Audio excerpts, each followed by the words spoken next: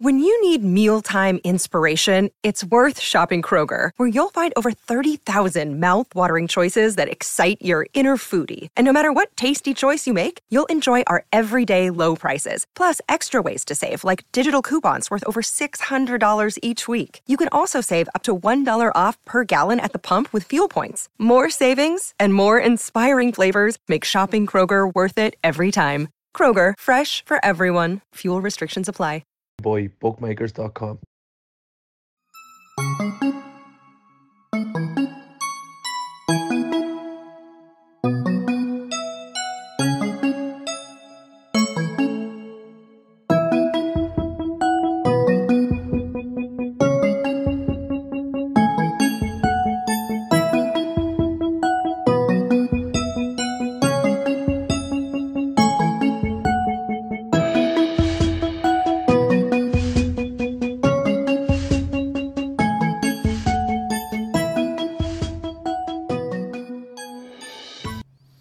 Hello, good evening, and welcome to the LFC Day Trippers. I'm Gav, and with me this week is Pete. It is winners and losers. It is 2 winners and 2 losers from the Premier League this weekend. Now, we've done it a bit different this week. We picked 4 winners and 4 losers. We stuck into a poll on Twitter.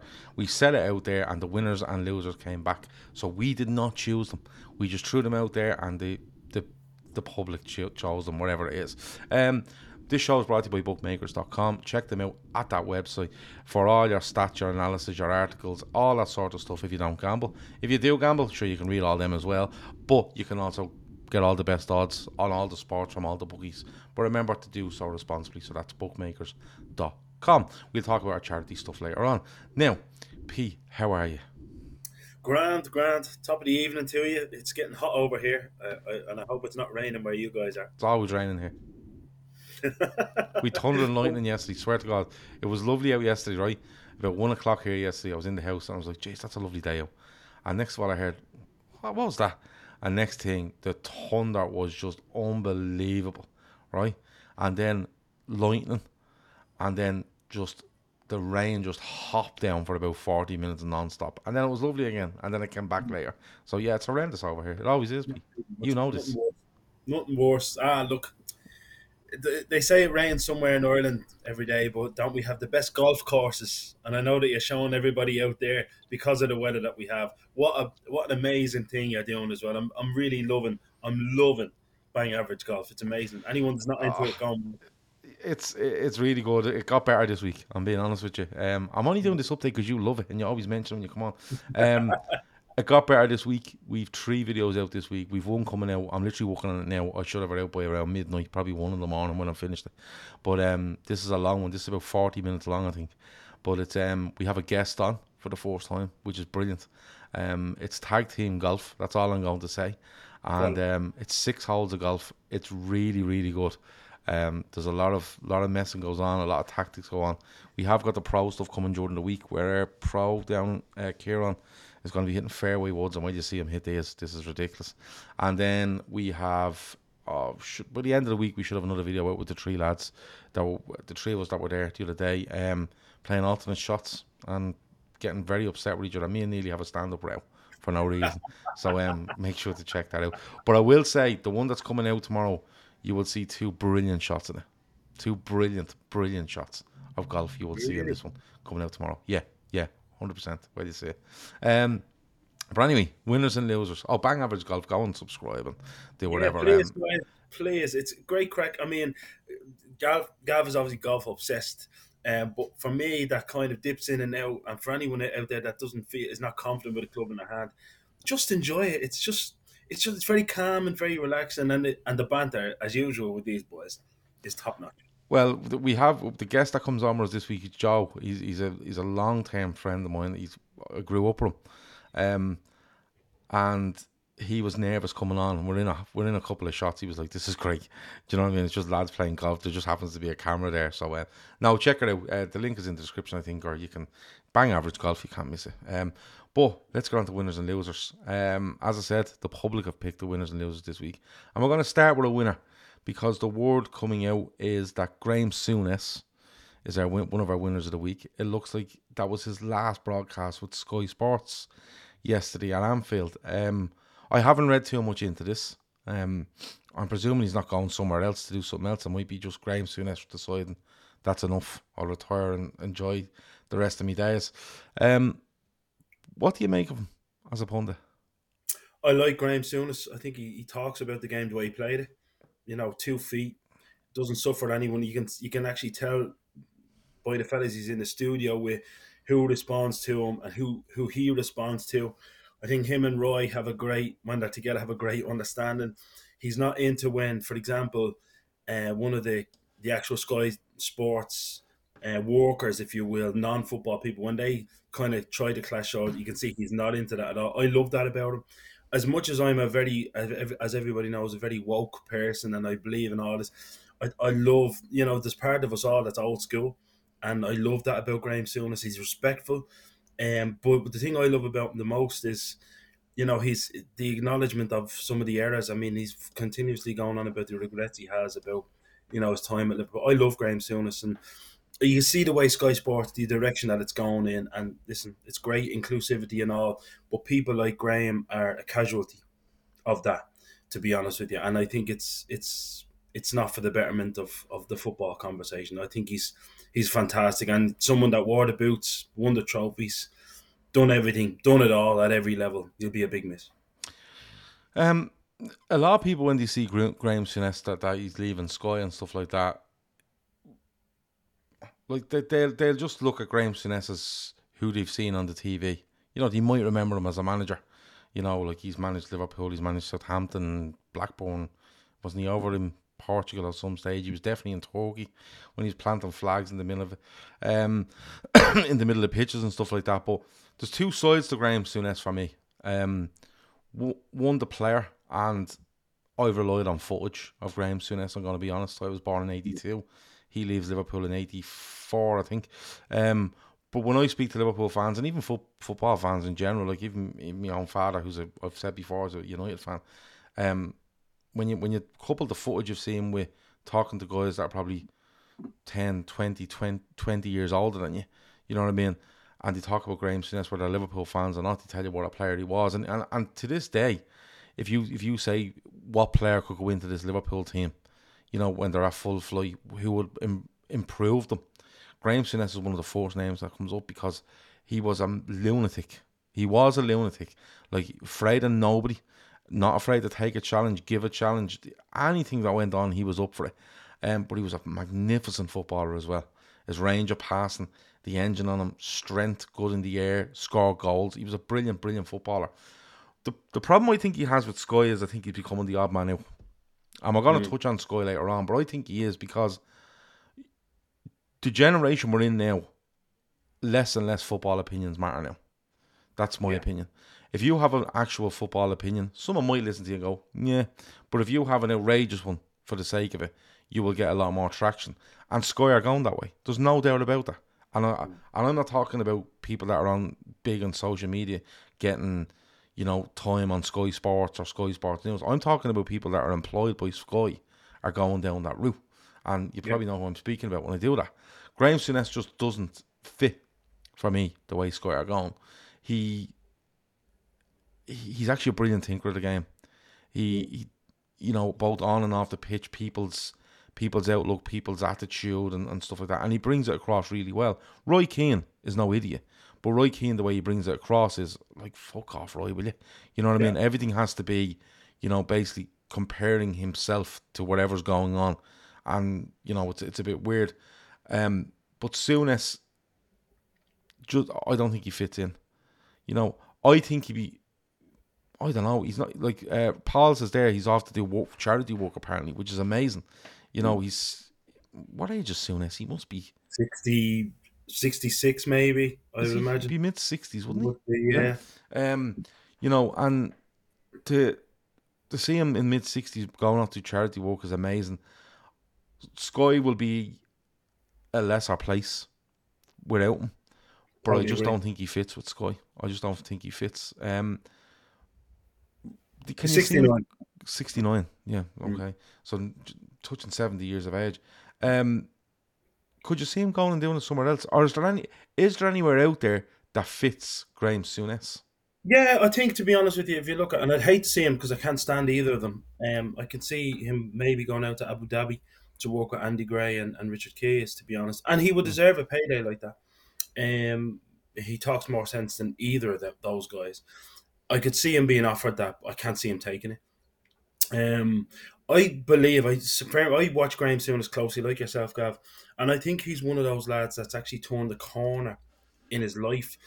I seen a very interesting interview with him talking about homophobia in the game, and he's really you can see that he feels the weight of being on the other side of the coin. Quite frankly, probably slagging off lads that he thought were a little bit little bit ginger in some guys' parents. And I think he feels the guilt. He can see it by the way he talks about things like that. We should have been more responsible with people. We should have looked after people more and stuff. So it doesn't surprise me that he's talking about doing charity work. I genuinely, I've never had the pleasure, unfortunately, of meeting him, but he looks to me like if you see interviews with Graham Souness now, and you compare them to even quotes and interviews 20 years ago, it's like two different men. I think he's had his road to Damascus moment, and as much as you're dead right, he's the odd man out at Sky. He probably he went out to Qatar in the World Cup, and he stood on a soapbox about it, and I was shocked. I was looking at this. I mean, he doesn't have to do this, but he spoke at length about how it's just wrong and la la. He wanted people to know, okay, I'm here and getting paid to be here. But what goes on here is not right. And he was the last one that I would expect not. I honestly think that he's changed as a human being, which it's never too late to change. Because obviously, the game was molded around characters like him. I think he's a different man now, more tolerant man, and I think he wants to actually make a difference in life. And at Sky, as you're dead right, Gav, you pointed out, Sky is not somewhere you'll make a difference. They'll nod and a wink. There's a few token people working at Sky. They have a lot of black anchors. They have, some members of the LGBT community. But it feels like a token gesture, to be quite honest with you. They're not. There's very few sensible comments coming from some of these people. If I'm honest with you, I don't care if the whole crew is white and middle aged. If they make sense, they make sense. I want to see people that make sense from the LGBT community about and people that make sense when they're talking about females when they're talking about football. And you're right for a number of reasons he's become the odd man out. But yeah, I think he'll do the charity thing. I think he's changed as a human being. I can't see him doing anything else after Sky. I think in hindsight you could probably see it coming because I've seen Souness on a couple of occasions, especially when Liverpool beat United 7-0 at Anfield, where he was making points about thing and other lads sniggering, the sort of way, like, because Yeah. that's what you're meant to do now. You're meant to snigger at people, when they give opinion, and it's meant to be all blown up 24/7 a day, 24/7. It has to be all mayhem. Um, and I've seen him a couple of times on Sky where he makes a point and someone comes back at him and he's looking at the person going, "Are you for real?" That Yeah. sort of way. So in hindsight, you're probably seeing it coming a little bit. Um, I think he's getting out at the right time because Yeah. I think the way football punditry is going, it's just awful. It's Yeah. just genuinely awful. You know what I mean? There's very little difference now between what you would read on Twitter and what you would see in a studio nowadays. Um, soon as someone says they're dirties his bib a little bit, he does with Liverpool fans because of interviews he done with the Sun newspaper. I think that will always kind of be held against him, you know, and I think he's apologised endlessly for it. But at the same time, I think it's something that will be slightly held against him. But as a footballer, you can't doubt him, and as a pundit, I think he's been excellent. Like I think his favourite time as a pundit was probably doing it with RTE in Ireland here, Yeah. and that was like just madness. Do you know what I It mean? He was so- couldn't, and he's quoted as saying, like, "I couldn't believe what was going on, what these boys were saying." And it wasn't in the sense of these are just being outrageous. They were saying stuff and making great points, but using a language that he just was like, you wouldn't get away with this in the UK. Like, so if you ever get a chance to go back and look at some of the clips of Graham Souness Oh, on with RTE, Dunphy. With Dunphy, him, it's Dunphy, incredible. Giles, Bill O'Hurley, absolutely, absolutely madness. Do you know what I mean? Just Hannes has gave an interview to the Sun, but seems to genuinely regret it. And Emmett Kavanagh says he claimed himself that that's one of his few regrets in his career. I get that, but Graham Souness is no idiot. And going to the Sun or going near the Sun after what happened at Hillsborough is just, There's no excuse for it. It's a very easy decision to make not to do it. The only thing I'd say is when Graham left the club, there was a lot of bitterness there. A lot of bitterness. And I'm not going to, because we all know, I mean, it hurts us still, in many ways. My day after my birthday, I'll never forget it. But I think, not to excuse him, but I understand what he was going through at the time. I'm not saying he was sticking two fingers up at the club, because I don't think he would do that even in his worst moments. But what strikes me about him as a man is he's constantly talking about the regrets that he has. Constantly. I think Graham Souness is tortured about his time. I mean, you forget when he took over Liverpool, he was relatively young. I think he was 38. And it's hard to imagine Graham Souness as a young. Yeah, I know, but he's in his late 40s. I know, but he comes away from Rangers after a brilliant period at Rangers and comes to Liverpool, and I think there's multiple regrets from Liverpool. One, he tries to change things too quickly. Too quick. He tried not both in personnel, but the way the club was being run, and it's just a nightmare. And then the whole Sun thing and LFC and the chassis, you just don't do that. And he's right. LFC, I don't do it. And I fully agree with you. When I look at Graham Souness, I think an absolutely outstanding footballer. I think an appalling Liverpool manager, a brilliant pundit, but he made a cardinal sin for as far as I'm concerned. And yeah, time will probably ease that. It's 34ish years. Well, it's not that. It's just under 30 years, I think, since he done the interview, and time may heal that, but it's still something for me that when I look at Graham Souness, it will still be there on his CV as such. He's a winner of the week though, because he's had a really good career at Sky. I think he's a really good pundit. If he's going on to do charity work, more power to him. Fair play to him, because I'm sure, like you said, he could be offered a hell of a lot of money somewhere to continue on what he's doing, but he's not. If he's going to do charity work, brilliant. Fair play to him, and the best of luck to him. I mean, 70 years of age. Dignified. He's a very dignified man. I mean, I look like the other two that went out there, Gray and the other Egypt. There's no dignity in it, and they went to a country where it's acceptable, to be honest with you, to behave with females the way they behave and spoke about females, to be quite honest with you, and that's telling. Souness won't do that. Souness will. I think he's probably, and I hope I'm right, but I think it's a penance thing with Souness. I think he feels that he has to make up for an awful lot. I hope he's very comfortable financially for everything that he gave to the sport, and more power to him. I look at him and I think that's somebody who has made mistakes, but we should all look at him and go, wow, what a man, what a player he was, and a legend. Winner. Just Hannah says at Southampton he also signed that Rondo off the street, the guy who claimed to be George Weah's cousin. He did. What was his name again? Ali Dia. Ali Dia. It's a brilliant story, because like he's just like, yeah, I got told he was George Weah's cousin. Put him on about 50 minutes later. He couldn't get him off the pitch quick enough. No, he got a phone call. He got a phone call from somebody pretending to be George Weah. And as a manager, listen, Southampton were fighting relegation at the time, looking for somebody to stick the ball in the back of the net. George Weah rings you. You bring in the lad. Apparently, he did okay in training. Training is not that intense at Premier League level. Still isn't. In the days before the match. And Ali Dia had chances in the game. He actually had chances, so he was doing something right. Do you know what I mean? It's a brilliant story. Hey, it's Kaylee Cuoco for Priceline. Ready to go to your happy place for a happy price? Well, why didn't you say so? Just download the Priceline app right now and save up to 60% on hotels. So whether it's Cousin Kevin's Kazoo Concert in Kansas City, go Kevin, or Becky's Bachelorette Bash in Bermuda, you never have to miss a trip ever again. So download the Priceline app today. Your savings are waiting. Go to your happy place for a happy price. Go to your happy price, Priceline. Fairness. But look, we'll move on. He is a winner of the week. Let's move on to some losers. I'm going to go with Richarlison. So that's Richarlison was voted as a loser of the week in our poll on Twitter. If you don't like the results of this, watch out for them next week. We might continue on with this, and you can pick the winners and losers. But like, it was fucking hilarious, Pete. As much as I was fuming about, like, even we'd won the game, I was still fuming about Liverpool overall. Richarlison and the 90 seconds or whatever that's involved, and the videos that come out off the back of it, like, he must have wanted the ground to swallow him up. Do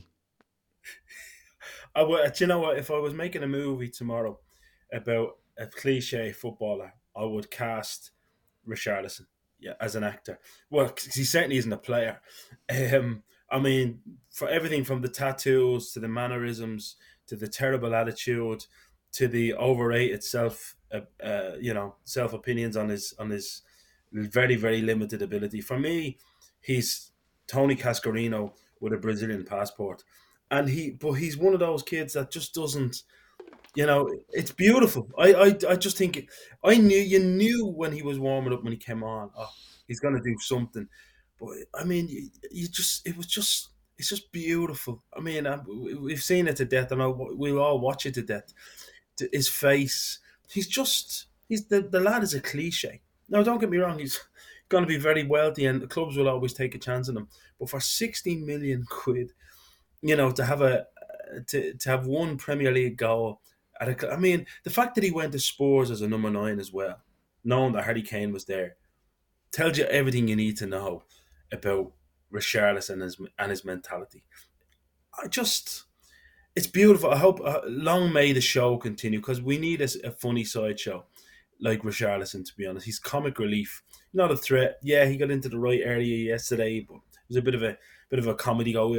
We're defensively a bit of a shambles, but the comedy then rolled on 60 odd seconds later. The thing is, like, I seen a stat yesterday. Richarlison has been booked 3 times for taking his jersey off celebrating, and he only has 1 goal this season, which is phenomenal, right? When he comes on in our Telegram group, I think it was when someone said straight away, "This fella's scoring. This fella's 100% scoring," because the way the game was going, Liverpool just took their foot off the pedal after about 25, just couldn't get back on it. Spurs, they couldn't be any worse than they were in the 15 minutes. But he comes on, right? Now, I've no problem with Richarlison scoring a goal. I've no problem with Richarlison celebrating. But the funniest thing for me in the whole lot was, right, he scores, right? And you're kind of looking at him, and he's up on the barrier, and he's doing his dance, and he's shushing the crowd, and he's giving it the big one, right? And Jota goes and scores, right? But when you look back at it, the nerve of him to score his 4th goal in the Spurs' 34th game of the season, right? And go on as if he's just completed a hat-trick in the last minute to win a big game. That's the funny bit of it all. And I think like, if that was Liverpool and we got that goal, I want the fella to be celebrating, but I want him to pick the ball out of the net and go, "Come on!" No, do you know what I mean? Running back, exactly. You know what I mean? I want to be going, right, I got a goal, right? I've been a disgrace all fucking season. I've got a goal, but give it the fist to the bleeding Spurs fans. Pick up the ball and go, "Come on, we go and get another goal." No, he had to have his moment in the sun and make it out as if like he just fucking beaten, Erling Haaland's Premier League record or something. It was absolutely unreal from him. And then Jota scores, and his face was just priceless, because he's looking and going, "Oh, that's gone in," and then he doesn't know what to do, and then he can't help it.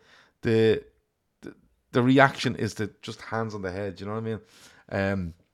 But have you seen some of the videos and stuff going around today? Yeah, there's a few Spurs fans. As you know, I have a lot of friends at Spurs, and a few of the live podcast that they subscribe to.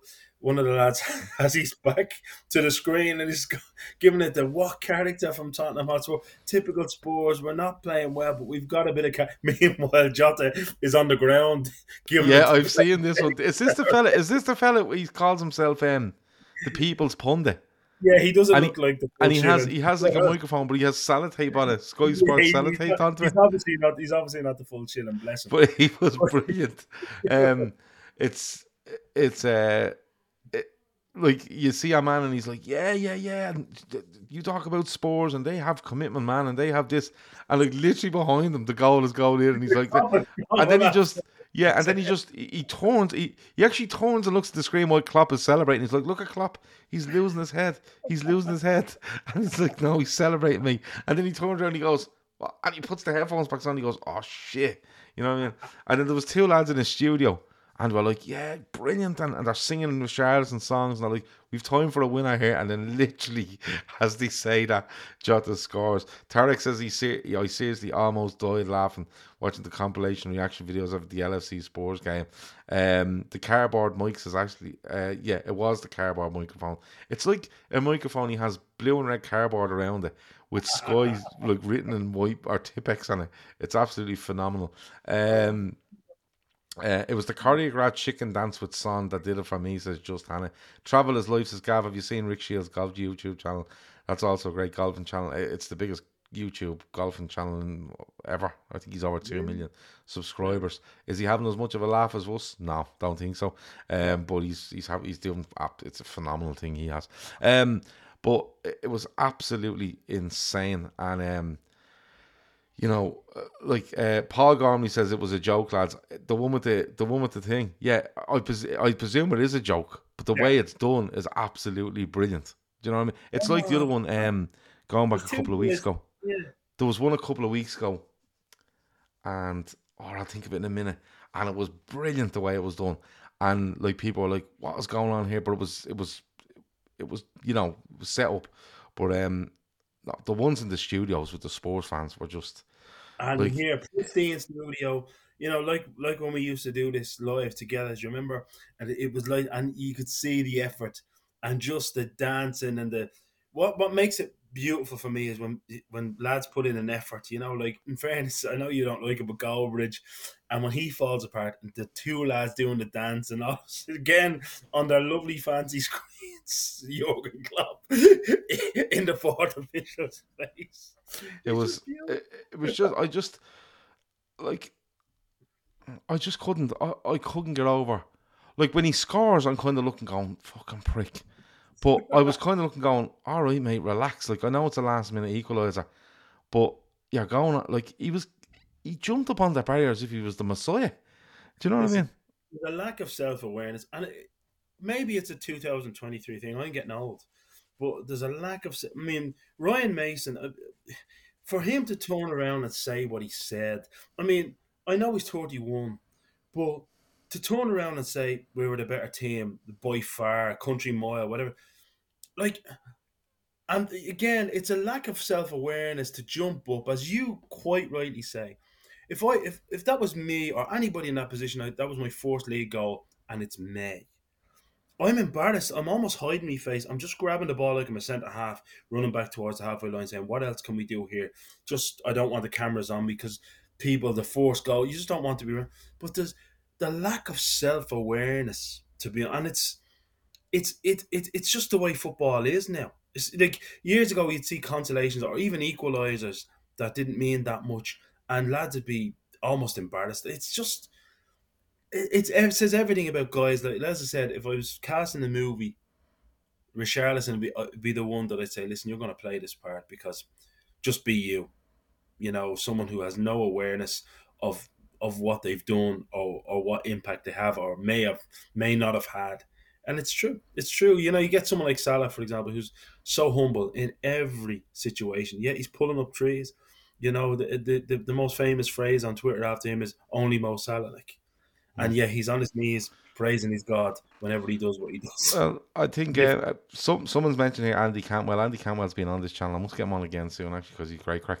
He's the man that does the Martin Tyler lip syncs. He's absolutely phenomenal. I actually haven't. I'm presuming he has done something on this game. I haven't seen it because I haven't been on social media all day, to be quite honest with you. But I must go and look afterwards now and check out Andy Cantwell because his stuff is brilliant. The problem is they're not giving him that much fodder for his content because Martin Tyler and Gary Neville go silent when Liverpool invariably they did it against Forest. They did it yesterday. They actually go silent when Jota scores. because I think they're acutely aware of everyone knows we hate Liverpool, Yeah. and they just don't give anything. Just Just on what's his name? The Spurs standy-in manager that stands in Ryan every 6 months. Ryan Mason. They weren't the better side yesterday. What no, but happened? listen, What there's no happened plan. yesterday was No Liverpool plan. pulled them asunder for 25 minutes, and they were lucky to be 3-0 down. And they got And Liverpool robbed. decided to stop playing. Now, Yeah. if he wants to take himself off and say, "Yeah, you know what, we were the better team in that game," by all means, go and do it if you want to believe that. But trust me, if he goes back and looks at that without his Spurs glasses on him, he realised Liverpool stopped playing there yesterday, Yeah. and could have literally could have put Spurs 4 or 5 down after an hour yesterday if they wanted to. Okay, And that's you're the biggest. That's what I was annoyed over. And I said on the show last night, I felt that Liverpool robbed Spurs of a point. And I don't mean that in the case of Spurs were just amazing and Liverpool robbed it.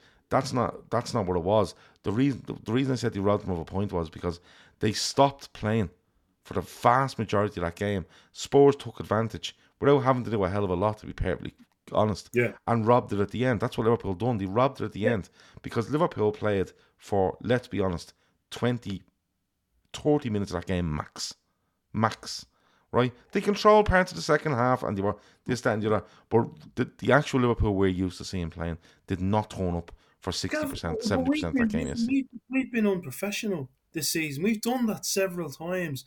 I mean, I remember looking at it going, okay, when are they going to stop? Because that's the way we've been. And like, I know I've said this before, but there's a reason why Alex Ferguson changed his Manchester United teams at times when you didn't expect it.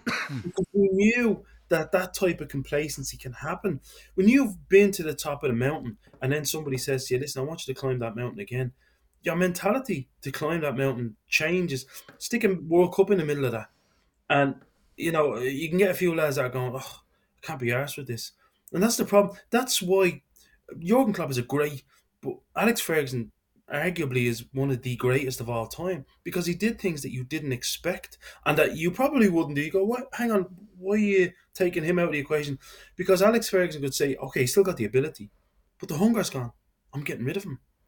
And that's what I think. I think there's a lot of fellas in our side that are like, I've done this before, and by the way, it's not quite going the way it went in 2020. So I'm out of here, and that's what's missing. No, don't Yeah, get me no, wrong. that's what annoys me because I've said it like loads of times. Results matter at this end of the season. Performances are secondary to results, and that result's a great result yesterday. And by my thinking, from what I've said, you would think, well, forget about that thing, forget about that performance, and I've forgotten about it quite quickly. Liverpool have 3 points on the board, but the thing is, like, if Liverpool went out there yesterday and performed to 70% of what they can, and they won 4-3, you go, you know what, Spurs got back into it, Liverpool, the odd mistake, but Liverpool didn't. And as much as performances don't matter, I still expect a minimum from Liverpool.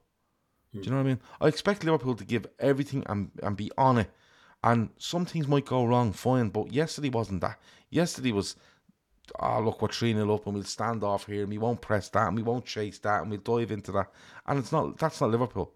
Like, if Liverpool dropped off 20% on the 25th minute yesterday, right, but stood in shape, made sure they, cut things out and stuff, you'd be fine. But there's a minimum to where they are, and it wasn't that yesterday for me. It just wasn't. It's unprofessional. It was, yeah, I think so, and I think it was a little bit arrogant from Liverpool yesterday, and there's no place for it. I've no problem with Liverpool go out and just shut up the game and say, you know what, we're dropping down to 70% here, but we're just making sure we're not giving that away. Yeah, that's easy to do, but they didn't. They kept going out and just sauntering. They actually went out with intensity in the first 25 and then continued to try to do what they were doing, but done it at cantering around the place, and that won't work. Won't work for you. Moving on though, we'll stay on the losers. Tyler and Neville. Go on, I'll let you go first. Martin Tyler is a professional gas bag. Listen, and I'll be honest with you.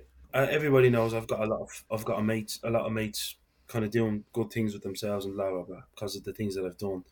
But I think back to, for example, a lot of my Everton friends that are Everton fans. I never knew that, for example, Elton Welsby when he was working in television all the time, and he was one of the voices you'd hear in British television. I never knew that man was an Everton fan. I just thought he was a man who knew a lot about football. Because when he commentated, someone scored, he gave it the big push, and he was great.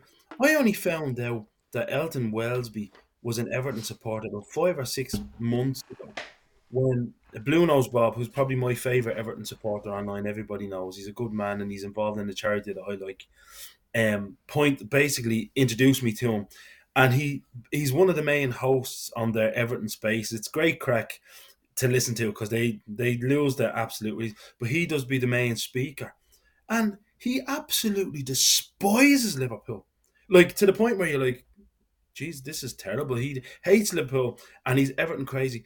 That man worked for 20 odd years, maybe more. And I listened to all the games, a lot of the games he commented, and you never knew because he was a great professional. Martin Tyler is unprofessional. Like, you can have Gary Neville and even our Jamie on, and they can be as partisan as they want. But Martin Tyler's job is to be the arbiter and to relate to the fan at home the feeling that they should have at either end of the park. But to say that it's a marked difference, it's borderline, and it's big. Like, again, this is a 72, 73-year-old man, so you almost feel guilty, but he has to go. There's another lad that Liverpool supporters pump up because he commentates on Liverpool and other teams properly. I can't remember the name, but Peter it is Peter Drury. Sky Sports should be throwing huge money at him to come in and do the job. I'd hate him to go to Sky Sports because the way Sky Sports do things now, Drury would end up falling into the same trap. Yeah, but Sky Sports, the best years of Sky Sports, again, Andy Gray. I remember the night Liverpool beat Olympiacos, and Andy Gray celebrated Steven Gerrard like this is an Everton ex-player and a man who hates Liverpool, but he celebrated that goal because it was a great goal and it was incredible. It was incredible, and it's a famous "Oh you beauty, take a bow, son." That's what that's from, that night. Sky Sports need to get back to that. You can have fellas in the studio, I hate Liverpool, I love Liverpool. You can have all that. But the man in the middle, the voice, it's supposed to be your voice and my voice, the voice that's supposed to be in our heads, he's the one that is responsible for bringing the feeling. And if they kill that, they're killing something about the game, to be honest. And you're right, Gav, to Martin, Gary Neville, listen, do you know what disappoints me more about Gary Neville? Obviously, Manchester United are in an ownership standoff right now. But Gary Neville has been, and you and I have had fights about this, and it turns out that you are right. Because I said that Gary Neville's a great man, Labour, left side, everything that's right. Gary Neville hasn't opened his mouth about the fact that there's a Qatari deal in for Manchester United. He hasn't stood up and said, no, lads, better to keep the Glazers or better to have Jim Ratcliffe and better not to have this. He hasn't opened his mouth because he wants Manchester United to be bought by the same type of regime as what owns Manchester City. And I mean, that's why I would say Gary is my loser. It's called selective outrage. I mean, I really expected him to be like, no, guys, we cannot have this type of regime. Look what it's done to Man City. Everything that they're doing is meaningless. No, the Glazers have to go at all costs. It's the lesser of an evil. He's trying to position it that whatever comes in is better. Manchester United have never spent as much money as they have under the Glazers. Do you know what I mean? They knew the deal. They know the type of leverage that the Glazers. We won't go down that rabbit hole. Let's not. But to say that, I mean, Gary Neville, just like everybody, just wants what City have and hates Liverpool, and it's so transparent. So you're right. And if we had these two are, I mean, losers of the week, losers of the season, losers of the decade so far, to be honest. Project 5am says the grounds from Neville and Tyler when Jota scored were priceless. Now, if you take it back to Aguero's moment in 2012, Martin Tyler is famous for that, right? And it's Aguero and the whole lot, right? My thing with them is, and always has been, no, not always has been, that would be a lie, right? Gary Neville is a brilliant football pundit. No doubt about it, right? When you stand him on a Monday night in front of the screen with Carragher, whoever, they bring in managers, they bring in ex-managers, they bring in, managers that are out of work, whatever it might be, footballers, ex-footballers, he's excellent, right? Because for me, he's a guy that starts his professional career in the early 90s, okay? Mid-90s, early 94, I think, 95. He sees the progression of the Premier League. He's seen the progression of football, right? He's played through it. He finishes in around 2012, maybe, about 10 years ago, maybe. He's seen all that. He's seen the money come in. He's seen the style of play, the style of the man. So he's seen a hell of a lot, right? He hasn't just watched from the outside. He's seen a hell of a lot. Carragher's the same. And when you if you told me they were on Monday night, every Monday from 7 to 8, going through whatever it might be tactically, I would watch them, right? I would genuinely watch them because I think they're brilliant, okay? Leon says Neville at the overlap is okay too. The overlap is, I wouldn't go if you paid me, right? Because the personalities on it, I just can't get my head around. But what you're seeing now is, you're right in what you're saying. The commentators are meant to be not impartial. I don't mind a bit of Carragher and Neville watching Liverpool and United. I've no problem with that, right? It becomes a bit fans-only-ish. Remember they used to do the two fans of the game? Yeah. It becomes a bit of that. But what I find annoying is, and I try to avoid them as much as I can, is when you're watching the game, you might as well, for me, watch Liverpool with 2 Man United fans sitting beside you. That's what you might as well do, right? Yeah. Because if I go down the pub and I'm watching Liverpool against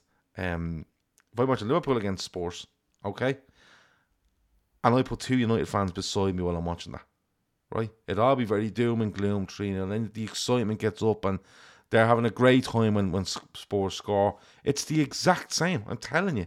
If I was in that pub, and people go on about the grounds and stuff like that, but that's them. Like, Tyler's not a United fan and all, right, whatever. Tyler just has this thing against United, or Liverpool. But Neville, for me, is born and bred Manchester United fan, watching Liverpool, and he's never gone. He will say, that's brilliant from Liverpool, that's brilliant from that, right? But even if you watch him again, Liverpool against United, and Liverpool tear United apart, that's brilliant from Liverpool, but I want to put as many buts in here as I can to demean the actual credit I'm trying to give. And I just don't know how people can watch it. Because honestly, I'd rather just get 2 Man United mates up beside and go, listen, just sit there, will you, and give me a reaction to Liverpool scoring or not scoring or conceding. Because that's the way it is. And people are paying good money for this. Yeah. Like, this is what the thing is. Like, when the whole thing about punditry was, you watched Match of the Day or The Big Match or Saint and Greasy or whatever you watch going back, right? All these for the kids, right? All these shows, right? Even Gillette Soccer Saturday in the early days, right? You watched it because you wanted to know something that you never thought of. Like, I can tell you that fella scored a goal and it was good. But you wanted to find something, you wanted a bit of an insight that made you think. But when you go to watch these people now, all you're thinking is, he doesn't like the team I support. So when he starts to talk about the team I support, what's the point in me listening? Do you know what I mean? Yeah. Do you know what I'm saying? And that's what I can't get around. And couple that with the way things are going, I find it hard to call them pundits anymore. But couple it with the way things are going, the generation we're in, what you have to do, or you feel you have to do to be relevant or have a reaction, right, or get a reaction. When you couple that with who you're listening to, it's just appalling. And I love football. If you told me to watch football all day, I would watch it all day. But genuinely, I'd rather watch it on mute. Do you know what I mean? I'd rather fucking stick my favourite album in my ear and watch the game. Because I don't want to hear what they have to say anymore. And I genuinely don't want to listen to people on social media screaming and shouting. Because all they're thinking about is, it doesn't really matter. Or just loads of people will watch this and laugh with me or laugh at me. You know what I mean? It's absolutely ridiculous. And that's why when they come up as loser of the week, I was like, yeah, that's absolutely fine with me. Because again, you know, if this was a brief where you had to show evidence of this going on, it's going on so long now. Do you know what I mean? Like, if you had 2 people in there that were, I don't know, fucking Southampton and Arsenal fans, watching that game. They'd all be like, "Oh, great goal by Diaz," and or, "Jeez, that's a great finish from Kane," you know. But one side is just, "Oh, there's a goal," and you can hear it in Tyler. You can, "Oh, Liverpool have scored again." "Oh, yeah," you know. I mean, he's not even hiding it. I mean, he referred to Liverpool yesterday as lucky and Spurs as plucky. I mean, it's almost like the first 20 minutes didn't happen, you know. And then, I mean, to be honest, he was borderline racist. He talked about martial arts during the part of the game where Son pulled back. It could have been Gakpo, I think it was. Talked about, oh, it's a martial arts because he's Asian. I mean, it's the guy needs to retire. I mean, sometimes people get too old to do certain things. I'd imagine the filter is going. And I have experience with Martin Tyler. I've met him. He was director of football at Kingstonian Football Club when I was at Walton Casuals. I lived in London. We played against him. And he's an old, I won't use the C word, but that's what he is. He's not a nice man. And he's a Chelsea supporter, by the way. But he's not. He's really a horrible, cantankerous man. I That's just 15 and years ago. but I don't care who they support. No, me neither. What I'm Me saying is, neither. like, I support Well, Liverpool, right? Well, let him retire. He's getting too old. He's getting too old. Simple. But I support Liverpool, right? And if I'm watching a game, like, I know if I'm watching United against, say, Villa, right? I get more excited by a Villa goal. I know that, right? Yeah. But I'm not fucking being paid to watch these games. I'm not paying to go onto your screen and give you insight and make it as exciting as you can. Like, they're genuinely being sent in there now to annoy people. That's what I feel it is. But look, But you're right. we're probably wasting our time because, like, the way football is going, right? Financially, the way football is going, pundit-wise, the way it's going, in loads of different ways, we're never going to stop it. Do you know what I mean? We're just not going to stop it. But I think it's okay to be turned around and go, this is fucking brutal. Do you know what I mean? As much as the game of football might be brutal, I'm literally watching games now and I'm trying to mute them and I'm trying to find them with different commentators on them and stuff, because I'm not saying they should jump around and fucking let off fireworks and Liverpool score a goal, but at least go, get it. If you're going to get as excited about this player scoring for this team, do the same for that team. Do you know what I mean? Professional. Like I said to you, the point I made earlier was Elton Welsby. Elton Welsby, I'm telling you, is as partisan blue nose as you. I never knew. I was genuinely shocked because he was such a good pro and he's very reactive on Twitter. But his Twitter, his whole Twitter profile, Everton this, Everton that. He hates Liverpool. But as I said, he presented his show for years and you just never knew. Yeah. You never knew. Because I don't know. I think I don't like someone else says there. In fairness to Tyler, he's garbage on every game, not just Liverpool. But the funny thing is, when Martin Tyler tells you what's going on in a football game, I'm absolutely fine with it. Yeah, do you know what I mean? But it's the references, like he listen to him closely, bar the goals. Just that's all I'm going to say to people. Listen to him closely, bar the goals. Right now, the other thing yesterday, the other thing that annoyed me was, your man should be sent off for Spurs, right? And it's like, oh, it's not the best, and it's kind of a bit, and I'm kind of going, well, just say it what it is. Yeah. Do you know what I mean? Just say what it is, and it's not, everything seems to be influenced by something else, and that's not what they're there for. That's just not what they're there for. Tyler doesn't have a patch on the likes of Peter Drury or John Motson to be fair. John Motson is the best to ever do. Brian Moore and John Motson and Jimmy McGee, the best three people. Then probably Eamon Andrews, the best four people ever to call a sport in my experience. Eamon Andrews, with the boxing, Jimmy McGee with everything because he knew everything. God bless him. And Brian Moore and John Motson. Brian Moore at the World Cup, John Motson for the domestic game. Case closed. Lazo says, just listen to BBC 5 live commentary on the radio if it's the same game. Not perfect, but as good as it gets. To be honest with you, I usually watch it on American TV, and if I can't, I'll just mute it. I'm being honest with you, especially after yesterday. Last winner that came in was Jurgen Klopp, winner of the weekend. Now, there's a lot going on here, P. He just doesn't like Paul Tierney, and Paul Tierney just doesn't like him. And I don't know how Paul Tierney's still refereeing Liverpool games, because honestly, if this was Manchester United and Alex Ferguson in charge, Paul Tierney wouldn't get it within 5 miles of fucking Old Trafford. Never mind reffing the games, right? But that's where we are.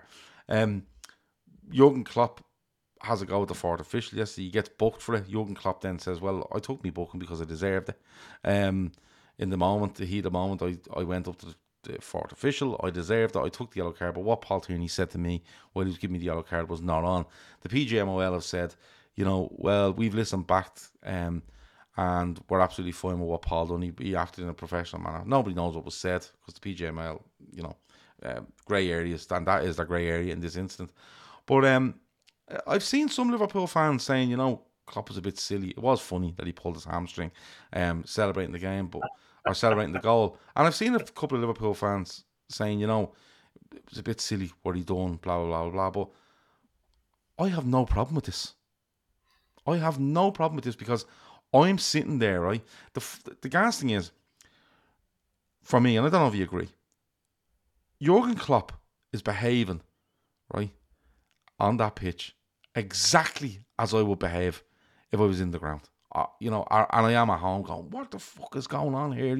What that decision, what is and he's letting it get the better of him. Now, you could throw that against Jurgen Klopp because he has let it get the better of him. But are you okay with Klopp fighting these wars? Because I think it's a really good sign that he's fighting these wars and he's quite happy to. And bring on the next round with Paul Tierney. Yeah, you want your manager to be invested. Alex Ferguson was invested for every day of the 26 years he was there. And by all accounts, he had better control, as you quite rightly pointed out, over the PGMOL. And they were actually beholden to him. He'd make a phone call and say, listen, I don't think that it's appropriate to send that referee here again. And that referee wouldn't be sent. They used to send Howard Webb because he liked Howard Webb. It's that simple. I think it's still there's a lot of xenophobia and jealousy. I don't think approaching a referee or a fourth official in his face. But listen, Paul Tierney is the one who blew up while Sadio Mane, 30 seconds early in the game, while Sadio Mane was clear through on goal against Manchester United. Paul Tierney is the one who sent off, rightly, Andy Robertson in a game against Tottenham Hotspur, and for an identical challenge, probably worse, failed to do the same for Harry Kane. Paul Tierney is the one who consistently apparently has things to say about at Liverpool, and apparently what he said to Jurgen Klopp as he was booking him yesterday was unacceptable. But of course, the PGMOL will tell you, it was perfectly acceptable what he said, but they won't tell you what he said. There's, as I keep saying, there's a lack of transparency and accountability that you don't get in Australia, you don't get in Germany, but you get in the UK, because the Brits don't want to be held accountable or answerable for anything. That's their culture, and that's acceptable until it's not acceptable. And and Jurgen Klopp is scratching his head yesterday in the interview saying, for some reason, this is the only country I've ever seen where there's no accountability for authority. And he's right. He's right. It's absolutely ridiculous. If he said something yesterday and now everyone's asking, well, what was said? It's because he wants the question to be asked. Well, the thing is, Kevin Sullivan says he's so glad that he said what he said because it's needed calling it for a long time. These refs, zero accountability. Whatever Klopp said got him a booking. He was punished. He was punished for what he done, which was a booking. What his argument is that I took the booking. I got my punishment. And when I was being dealt that punishment, what was said by the figure of authority was not on. Now, the PGMOL said they come out and they'll back Paul Tierney. And then, fairly soon after that, came out and said, we reviewed the audio and Paul acted in a completely professional manner. And everything is absolutely fine. Tell us what he said. Just tell exactly. us what he said. Exactly. I keep talking about this and I keep saying it. And maybe I should stop, right? But every situation they find themselves in, they have a grey area over here that they will all funnel into, stand there and wait in that grey area until everything passes. And again, yesterday, right, something is said by a manager and the grey area is, oh, we reviewed the audio, that's it, we're done. Right? But do you know what I'm saying, Pete? Like whether it's a bad decision, right? Whether you feel that your man Skip should be sent off yesterday, right? Was it checked, right? Now, Kev O'Sullivan was saying something yesterday, and I don't know, and I'm not doubting Kev O'Sullivan, but he said, if VAR look at that and don't think it's a red card, you don't even have to refer it to him. So, basically, Paul Tierney doesn't see the tackle, right? Doesn't see it. It goes on. VAR look at it and go, oh, fuck, that's a red. You have to call him back. If they don't think it's a red, they don't even have to say it to him. Instead of saying, Paul, we've seen that. Do you want to go and have a look at it? You make the decision on it. You were blindsided. Fine, right? But again, we're sitting here asking questions about VAR, and the biggest thing out of it all is all the information is not on the table. All of the information. But when they make a decision, they have all the information in front of them, but they are not willing to give you all the information back as to how the decision was made. It's a grey area no matter fucking what happens. And the guy a couple of weeks ago, me and you done a show after it, where he elbows Andy Robertson, right? And the grey area was, he had a positive discussion with Andy Robertson and blah, blah, blah, blah, and no further details. I'm sorry, but if a player elbows someone tomorrow and he gets sent off for it, 3-game ban, and goes and says, by the way, I've had a positive discussion with the fellow I've elbowed, and it turns out he's got all right with it. They're not turning away the ban.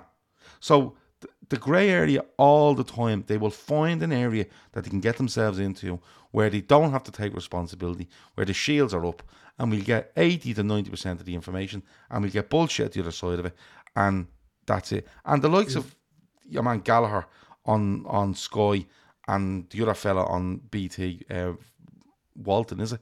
On BT. They don't help it. They don't help it. They're just circling because they're giving their opinion, and I lose that lightly again. They're giving their opinion on situations, right? But again, they always have a fallback of some sort. Everybody in this game has to take responsibility for what they're doing. Managers, footballers, fans, above everyone, has to take responsibility for what they do, right? Right? And we've seen that in chanting and stuff that's gone on. Responsibility has to be brought on clubs and fans, right? Players, managers, chairmen, directors of football, whoever it might be, except for the fella standing there refereeing on a Saturday. He doesn't have to fucking tell you fuck all. And it's true. And listen, I know I get hammered for saying it, but it's a typical British attitude to authoritarianism. It's the way they are. They can help themselves. And there are a certain amount of people who are all right with it. So you'll never hear really Arsenal supporters, Spurs supporters, Chelsea supporters. You won't really hear them complain about the authorities. They'll just complain about the opposition. So Arsenal are complaining about Manchester City now. They won't complain where they should have gone. It's fans from the north, Liverpool, Manchester City fans, that will complain about the authority because it's their culture to say, listen, the authority is not being transparent here, and their actual living culture permeates their sporting culture. It's until this won't change until society in general says, listen, everybody must be held accountable. Everybody. I mean, you look, next week they're going to coronate a king and they're going to spend hundreds of millions, and they're going to say to everyone that you need to ring a certain bell, and the national anthem is going to be played, and ringing bells. And Liverpool fans or whatever. I've seen them moving some sort of brick yesterday. Liverpool fans are going to boo. So that's what we're going to do. And of course, everybody will point at Liverpool fans and say they're an absolute disgrace. But nobody will talk about why they're booing. Nobody will talk about why they feel that way about authority and about the royal family, because they don't want to open that can of worms, which would be transparent. And that's the whole problem.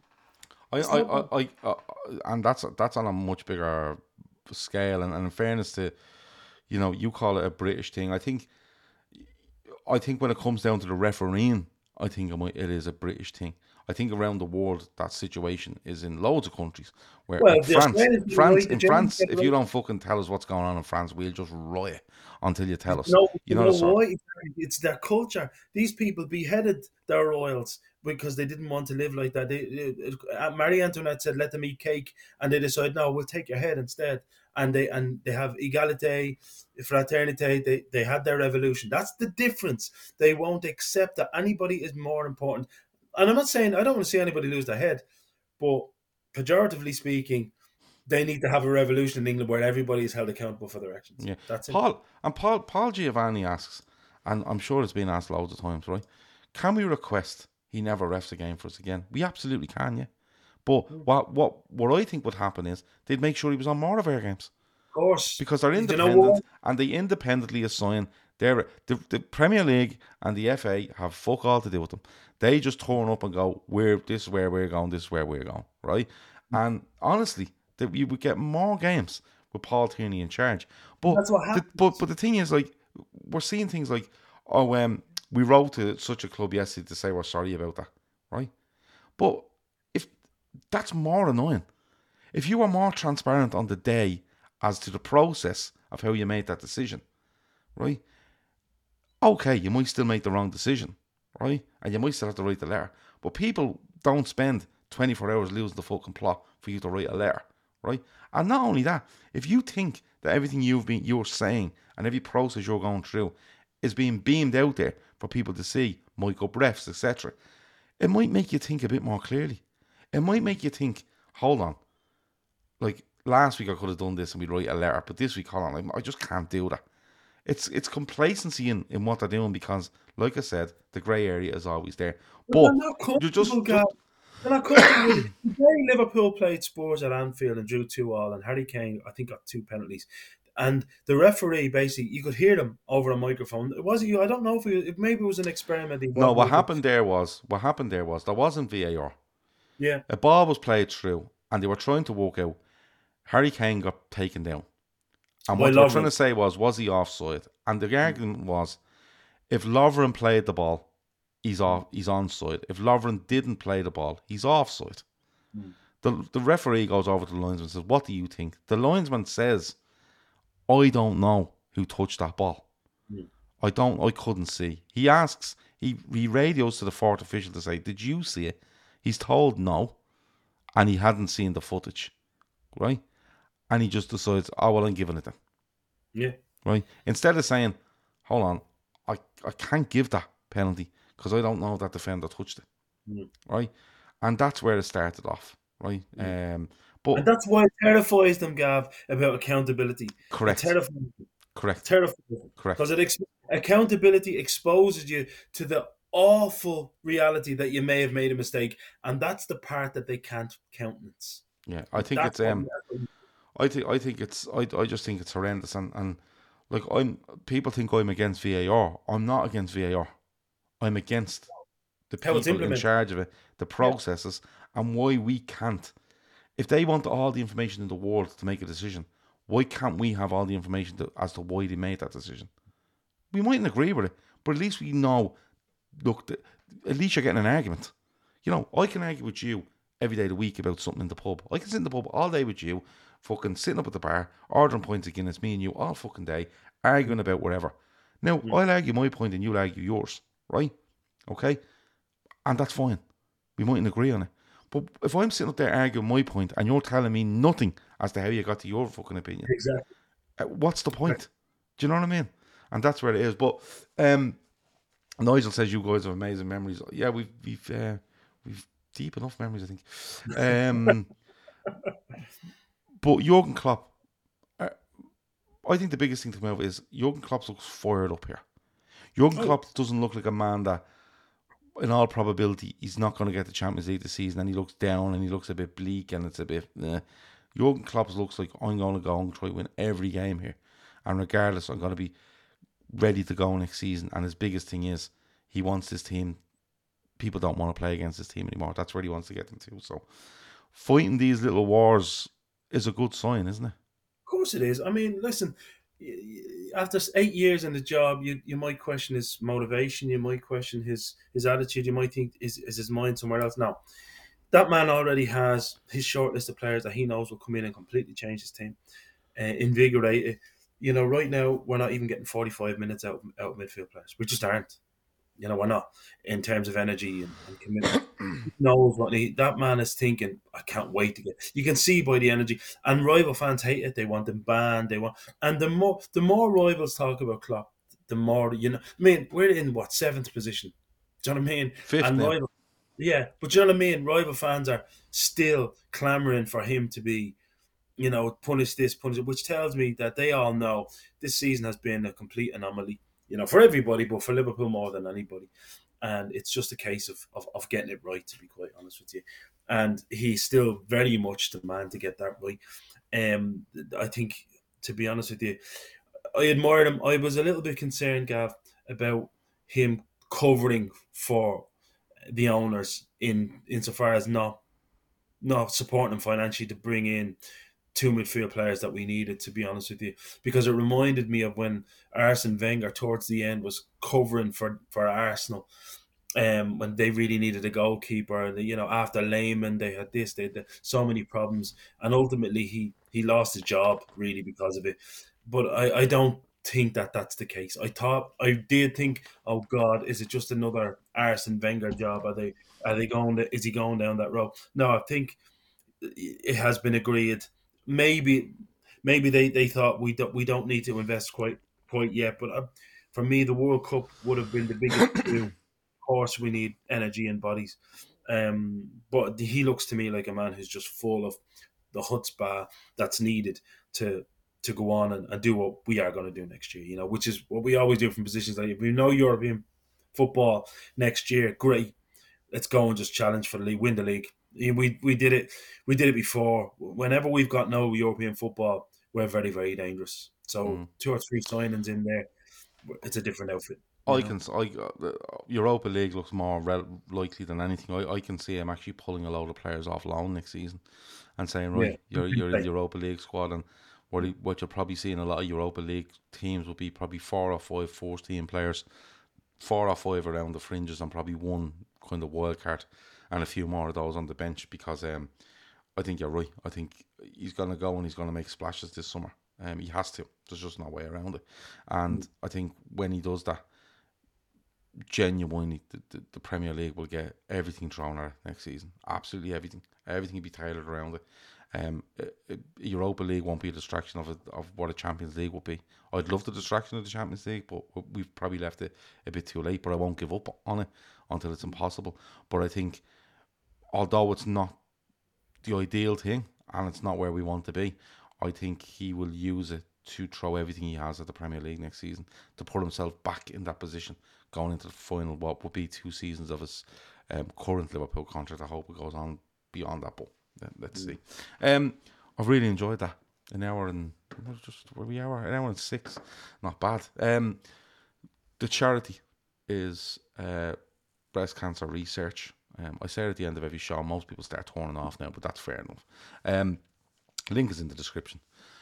Donate if you can. If you can't, share it amongst all your friends, your family, your colleagues. If you want to donate, if you want to sponsor something on the day of the golf, you can. You can sponsor golf holes.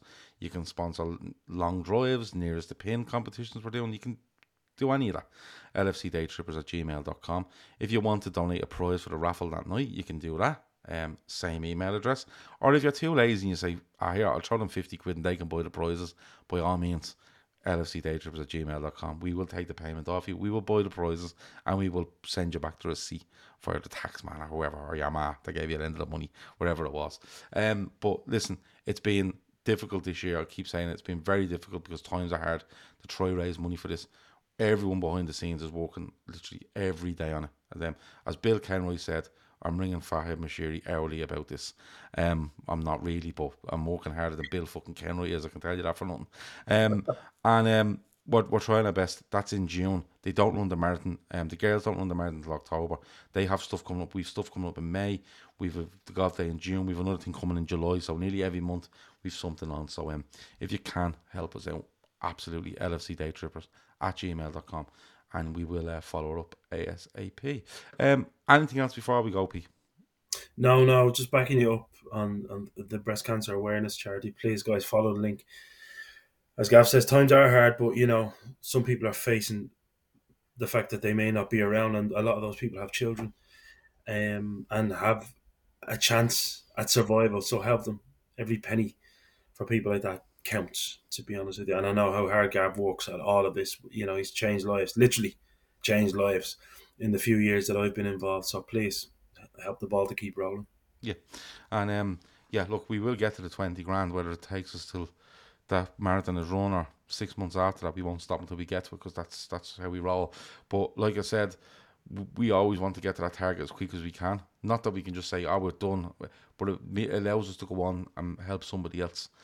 So there's two sides to this all the time. But look, that has been winners and losers. We're off tomorrow night because we need a break. I need a break, genuinely. I'm just editing stuff all over the shop. So we're off tomorrow night. Liverpool play Fulham Wednesday night. We will be back with full-time Reds for that. I think the three lads might be on Wednesday night. I know Chris and Kev certainly are. I'm just waiting on word back from Matt. But the three lads might be on Wednesday. Thursday, we're hoping to do a viewer's voice. Friday, we Premier League forecast. Saturday will be full-time Reds after Liverpool play Brentford, I think, Saturday. And Sunday, we will have the Fatback 4. Yeah. Like, subscribe, comment, turn your notifications on. Check out Bang Average Golf. Check out the charity, bookmakers.com. Do all that sort of stuff. And we'll see you very soon. Thanks a million to P. Thanks a million to everyone in the chat. And anyone listening afterwards, enjoy the audio that you're listening to. And you can give us a 5-star review on that as well. Talk to you in a bit. Over now.